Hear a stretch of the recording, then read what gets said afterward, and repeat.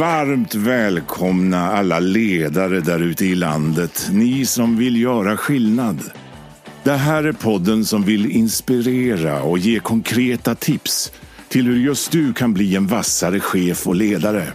Av och med föreläsaren med över 150 föredrag per år, författaren till boken Drömarbetsgivaren, rådgivaren och numera även poddaren Svante Randlert. Välkomna till Chefssnack, podden som snackar med Sveriges vassaste chefer. Nu kör vi!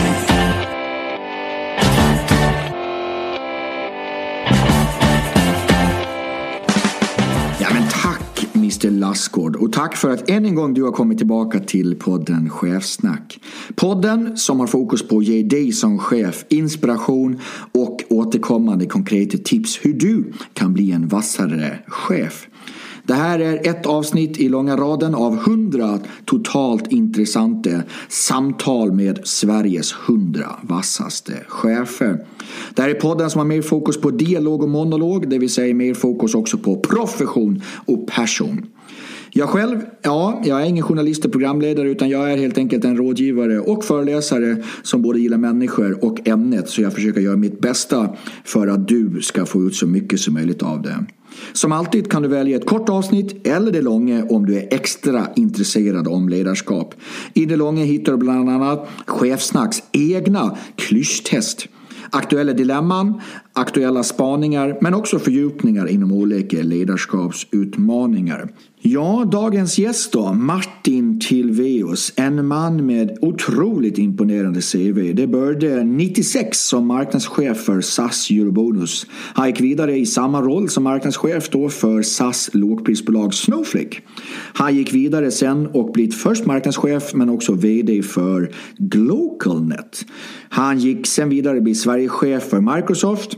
Mellan 2011 och 2016 så var han vd för nätbanken Avanza.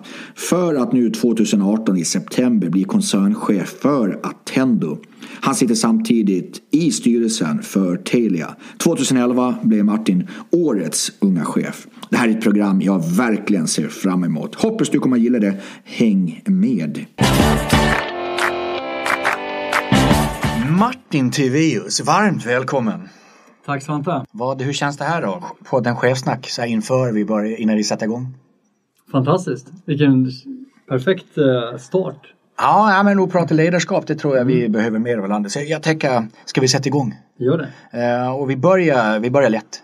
Jag har ett antal starter på en mening som jag vill att du snabbt och koncist bara avslutar. Vi håller det kort och sen ser vi var vi kommer. Martin Tilveus då. Bra ledarskap enligt mig är? Det som kommer inifrån. Tvärtom. Som är autentiskt. Och dåligt ledarskap då enligt mig är? Något som är alldeles för inlärt. Jag blir stolt som ledare när? Människor växer och presterar. Min största ledarskapsförebild är? Oj, låter förmätet att säga, men jag har ingen enskild förebild. Faktiskt. Däremot så plockar jag gärna korn av många. Till alla som säger att de har för lite tid, till dem vill jag säga? Då prioriterar ni inte tillräckligt. Det dummaste jag vet inom ledarskap är? Man försöker detaljstyra alla andra. Inom ledarskap så använder jag alldeles för ofta ordet? Autentisk. Intressant. Jag tycker ledare borde göra mer av? Kommunicera. Och jag tycker att ledare borde ge mindre av? Detaljstyra. Och avslutande, inom ledarskap så blir jag mest engagerad av?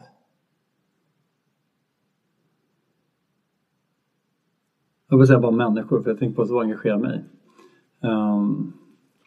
Förändringsresor. Och det är du väl verkligen i just nu och har varit en hel del. Om vi ska lära oss någonting, det som har varit. Någonstans, vad har vi sett i backspegeln? Och du blev ju chef väldigt ungt. Till och med har jag läst på här att du kom in på SAS turnéprogram. Man skulle ha haft 3 års arbetserfarenhet och ledarerfarenhet och till och med var helst över 30. Och du var 24 och var nyexaminerad och du fick en av platserna. Ja, Jag vet inte vem som blev mest förvånad, de eller jag, men det fick jag faktiskt. Det var nästan kul när du till och med sagt att det var nästan på gränsen till omdömeslöst, har du till och med sagt. Det tyckte jag var en... Kanske inte till med det programmet, men tanken med det programmet var ju att rekrytera framtida ledare till SAS. Ja. Och att man direkt efter det programmet skulle få ett ganska stort ledarjobb. Mm. Så jag fick ju rollen som globalt ansvarig för kommunikation och programutveckling för SAS Eurobonus efter jag var färdig. 25 år gammal. 25-årsåldern. Och fick ju då ärva ett team som var... Dels satt i flera olika länder, men framförallt så var de väl mellan 10 och 30 år äldre än mig. Jag var yngre än vissa av mina medarbetares barn. Ja, det var ju det var en tuff men väldigt nyttig start på min ledarkarriär, kan man säga. Ja, men som första ledarskapsroll också. Men sen tycker jag också intressant, för där har du också tidigare sagt att du tycker att man ska satsa på ledar-ung.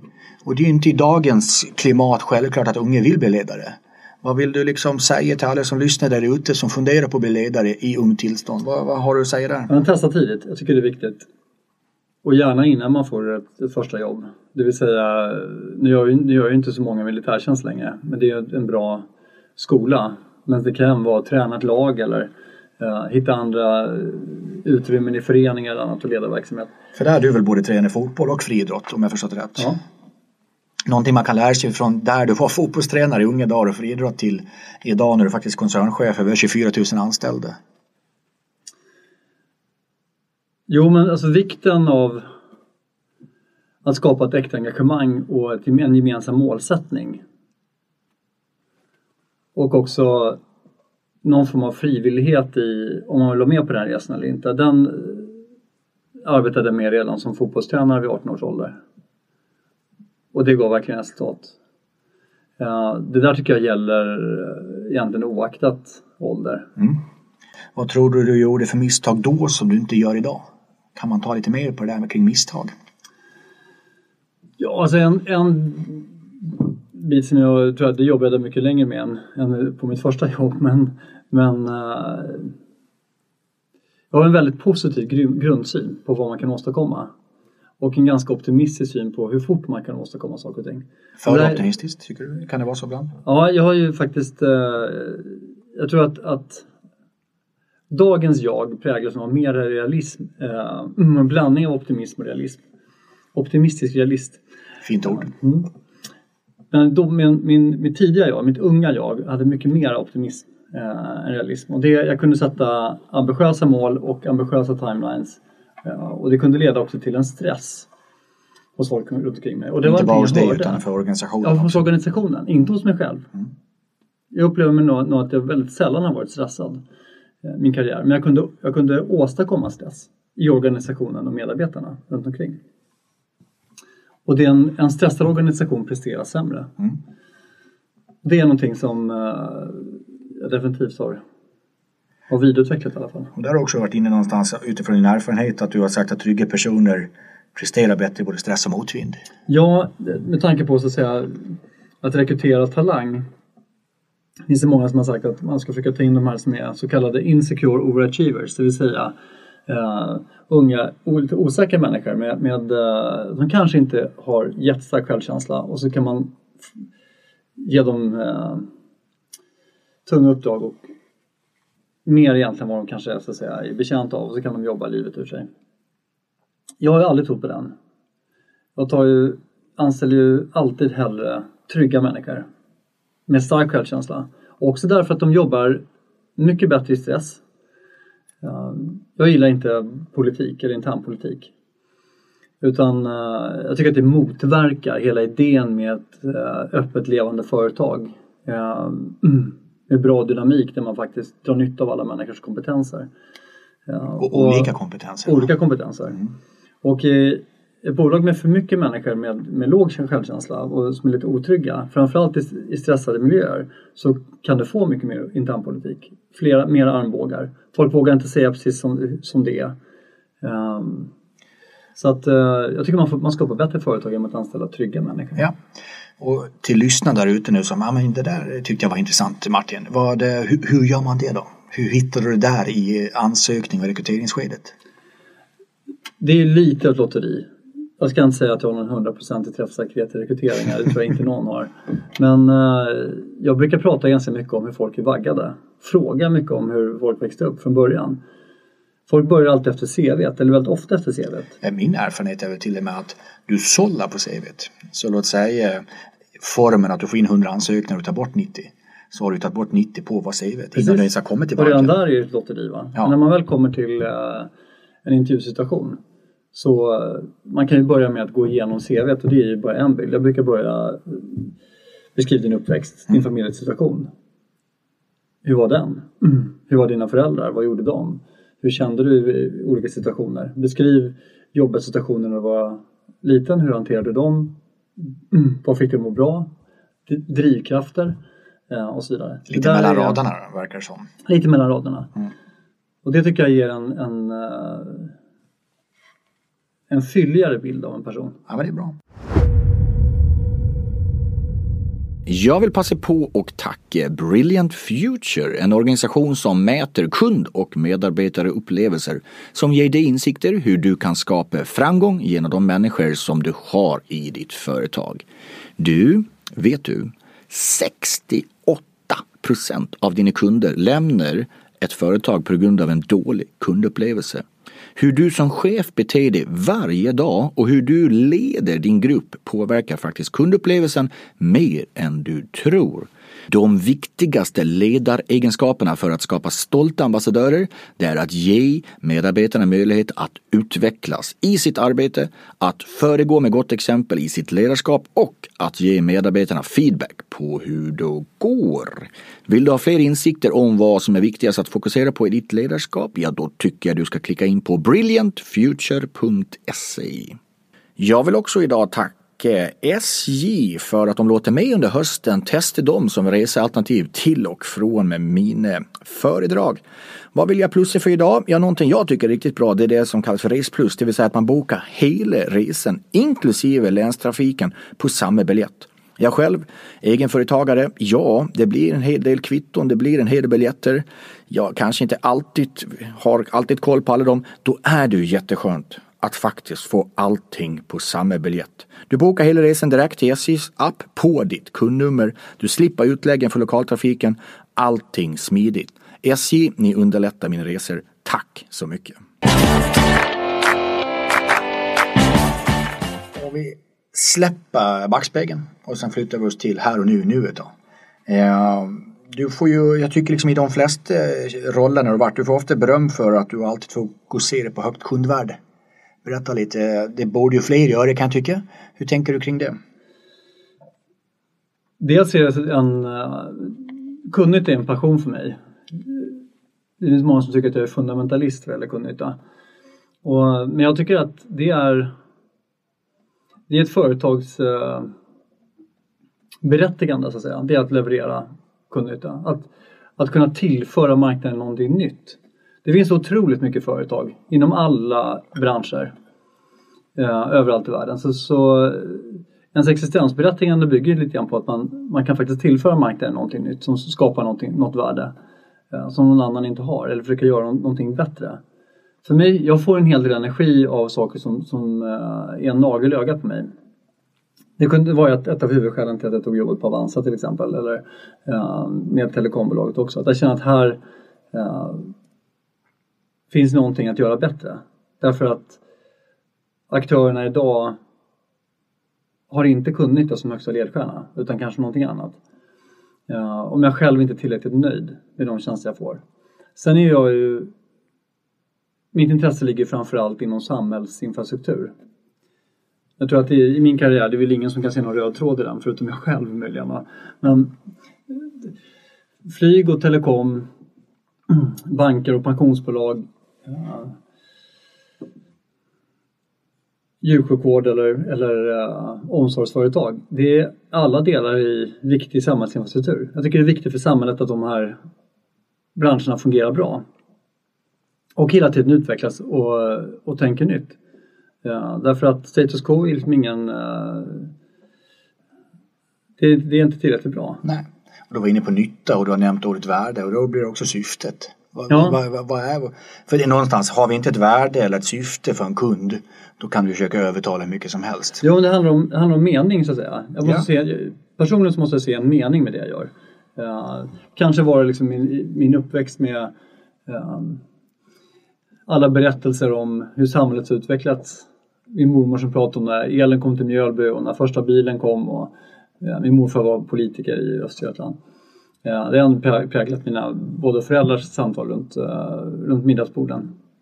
Så jag kanske fått ett oproportionellt stort intresse för det. Men jag tycker det är viktigt att förnya.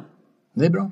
Och i förnya så ligger mycket kring det folk har som utmaningar och affärsfokus nu, det här med digitaliseringen.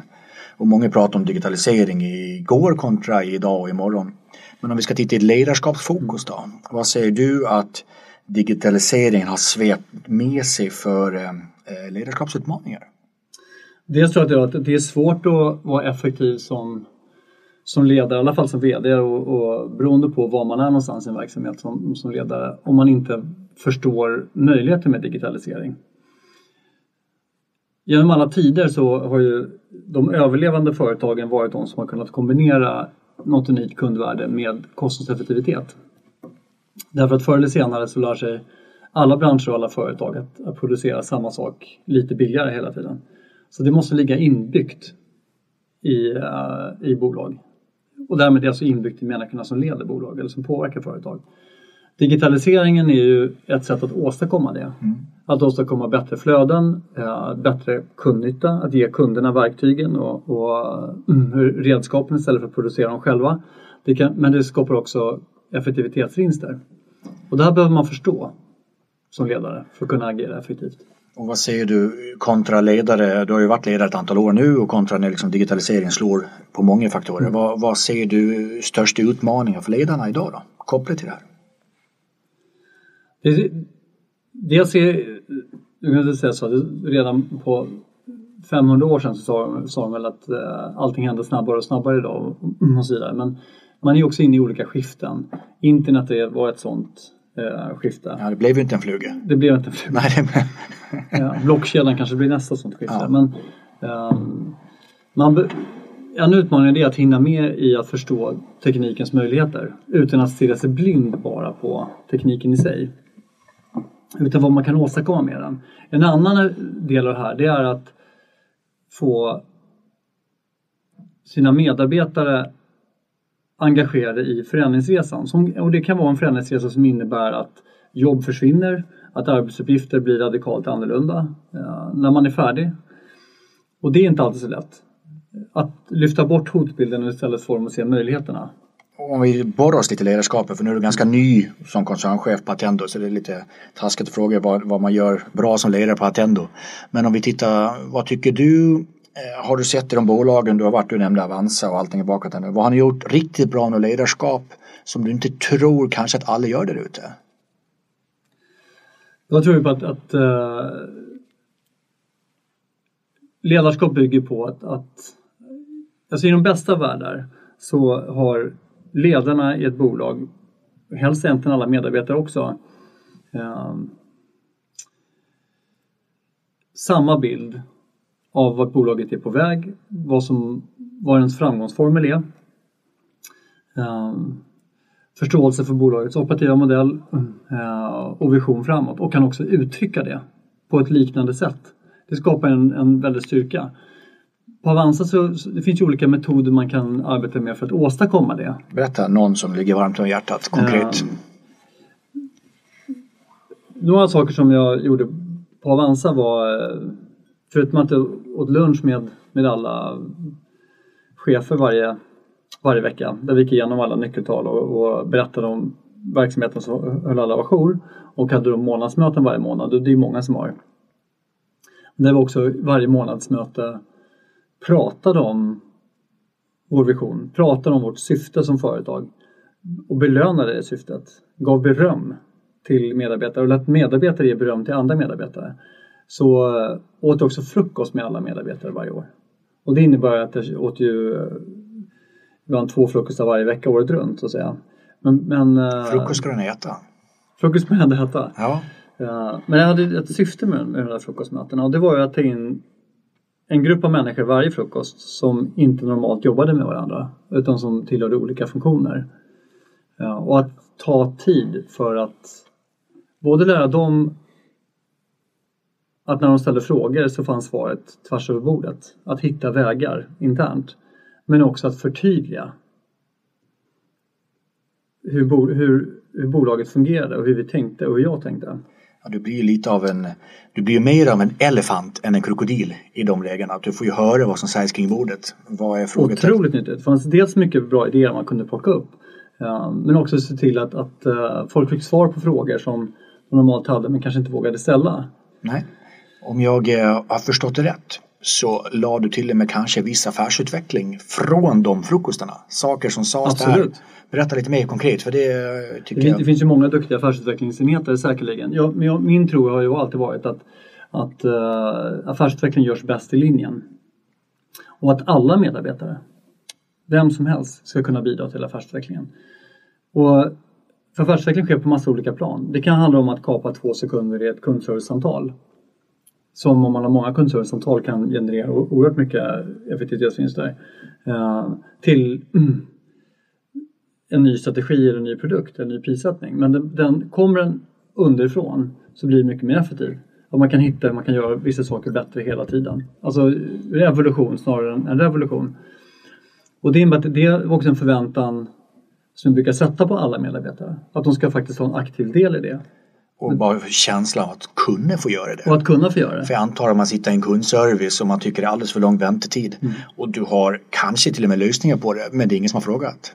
Nej, dels kanske inte vet till vem du ska gå här. Hur du ska få resurser till det. Hur du ska lämna över det eller följa upp det. Om det är någon som är ens intresserad av att lyssna. Så att genom att tydliggöra de vägarna och skapa en organisation där de vägarna finns. Och göra det till en vana. Det tror jag är viktigt. Men det där var ju jättekonkret med frukostar och låta de anställda bli affärsutvecklare. Har du något mer praktiskt? Vad har du mer gjort för att få fram vad tycker de mest engagerade? Hur blir vi ännu bättre? Jag kommer ihåg ett exempel när jag kom tillbaka från en sommarsemester tror jag. Och hade funderat mycket. Och det var också på Avanza. Där jag insåg att ska vi kunna fullgöra allting jag tror att vi skulle kunna åstadkomma som bolag kommande åren så skulle vi behöva inte öka tillväxttakten med 10 eller 20%. Vi skulle behöva 4-dubbla den. Ja, och jag kom upp på framhålla upp det här för ledningsgruppen och jag tror att de undrar om jag hade blivit galen. Det är de idéerna man får på sommarsemestern. Exakt. Men vad jag gjorde var att jag plockade 25 personer. Det var inte chefer utan det var personer från alla delar av företaget som skulle behöva vara engagerade om vi skulle kunna klara av att 4-dubbla tillväxttakt. För det är ju inte en sälj- och marknadsaktivitet bara. Eller varumärkesaktivitet. Det är en aktivitet som har att göra med produktutbud, med prissättning, med onboarding och IT-stöd och klara av att skala för att kunna leverera kvalitet till så många fler. Så det har oerhört många, det skär genom hela bolagets alla processer egentligen. Så där handplockade vi ut tillsammans med teamet 25 personer som var väldigt duktiga, många informella ledare inom sina fackbit. Och viktiga för att få igenom de sakerna. Viktiga för igenom de här sakerna. Intressant, berätta mer då. Åkte iväg, låste in oss i 2 dagar och började med en fejkad tidning. Alla fick ett fejkat nummer av Dagens Industri med en artikel. En ordentlig artikel. Ja. Som var om 4 år. Som handlade om hur vi hade tagit oss dit. Och sen jobbade vi i 2 dagar med att formulera. Jag vet att det inte går, men om det gick, hur skulle vi göra då? Och vi kom därifrån med en plan. Och det roliga var att det 15 månader senare så var vi där. Ja, du ser. Det är ju en fantastisk konkret gör så här. Och en gång som du sa, det är kanske lättast att åka iväg med en ledningsgrupp. Vi ska ta oss hit. Men de som vi behöver få med oss på resan visste kanske inte ens om vad som var viktigast att göra. Nej. Mycket bra fall. Men om vi tittar lite framåt, självklart lite futuristiskt. Och jag tycker liksom det är lite för mycket blicken på 2018 och 2020. Så vi spänner bågen i 2030. Lite framåt. Och vi håller isär organisation 2030 och ledarskap 2030. Vi börjar med organisation 2030. Spekulativt, vad säger du? Jag tror vi kommer få se många fler agila organisationer där man jobbar i mindre korsfunktionella team med större autonomitet. Det är någonting man sett i startup-världen ganska vanligt, i många teknikbolag. Men nu börjar det komma upp exempel från allt större och större bolag där man har färre ledarlager och fler autonoma korsfunktionella team som jobbar. Och hur gör man det i större organisationer då? Det går att göra även i stora organisationer och det finns exempel på det. Berätta. Men det bygger på att man har en tydlig ryggrad av ett spelsystem som alla förstår, kan man säga. Som är också ganska lätt att applicera.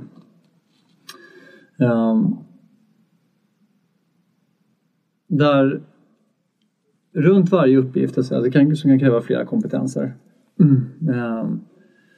Att skapa ett team som inte är för stort. Kanske upp mot 14 personer, men inte mer. Se till att alla de kompetenser som krävs för att från start till mål slutföra och vidareutveckla den uppgiften finns. Och sen att de själva i det teamet får skapa sin egen vision. Skriva sin egen pressrelease 3 år framåt. Vad kommer stå i tidningen om att vi har åstadkommit? Konkretisera den visionen. Sätta sina nyckeltal för hur man mäter framgång i den visionen. Och sätta upp vilka roller alla ska ha. För att sen gå in i genomförandefas. Och genomförandefas menar jag alltså sitt operativa jobb. Sen behöver man ju ha system för det här runt omkring. Det vill säga att det finns en tanke kring hur man ber om mer resurser. Hur man löser upp hinder i verksamheten. Hur man sköter daglig koordinering och veckoplanering och så vidare. Och det är intressant för jättebra spaning. Och jag tror väl det mest är tydligt att vi går åt det hållet. Och när du nämner att det är organisation 2030 och vi tittar på ledarskap 2030. Vad kräver då av en ledare om en 10-12 år? Ja, ska man jobba i en organisation som har väldigt många mer eller mindre autonoma team, så krävs det att alla har en kristallklar bild över vart företaget är på väg. Eller riktning och tydlighet om övergripande syfte och vision. Så att man bidrar till rätt sak. Man måste också finnas eskaleringsvägar och andra saker. Kommunikationen blir ju en utmaning i den här typen av organisation. Det låter ju som kan bli då. Det jag säger som läser mycket medarbetarundersökningar, är det någonting som ökar just nu så är det information, inte kommunikation, det är det första. Men tyvärr är det upplevde tydligheten. Exakt. Är det som går ner mest. Så på ren gotländska, vi har aldrig sagt så mycket och det har aldrig varit så dåligt. Och det blir en utmaning i den organisation 2030 du säger och det många tittar på nu. Så det här tror jag att den här modellen kommer utvecklas mycket mer, för att än så länge så har det varit relativt små bolag eller växande bolag som man har anammat här. När ett bolag med 20 000 anställda gör det, då kommer andra saker ställas på prov. Och hur tror du då? Hur ska vi lösa det kommunikativa ledarskapet i den här förändringen? Ja, alltså, dels tror jag att som ledare man kommer aldrig kunna abdikera helt från synlighet och närvaro. Det måste finnas där. Men det bör också kompletteras med att använda moderna medier. Jag vill också passa på att tacka poddens andra sponsor idag, TRR, Trygghetsrådet för de privatanställda tjänstemännen.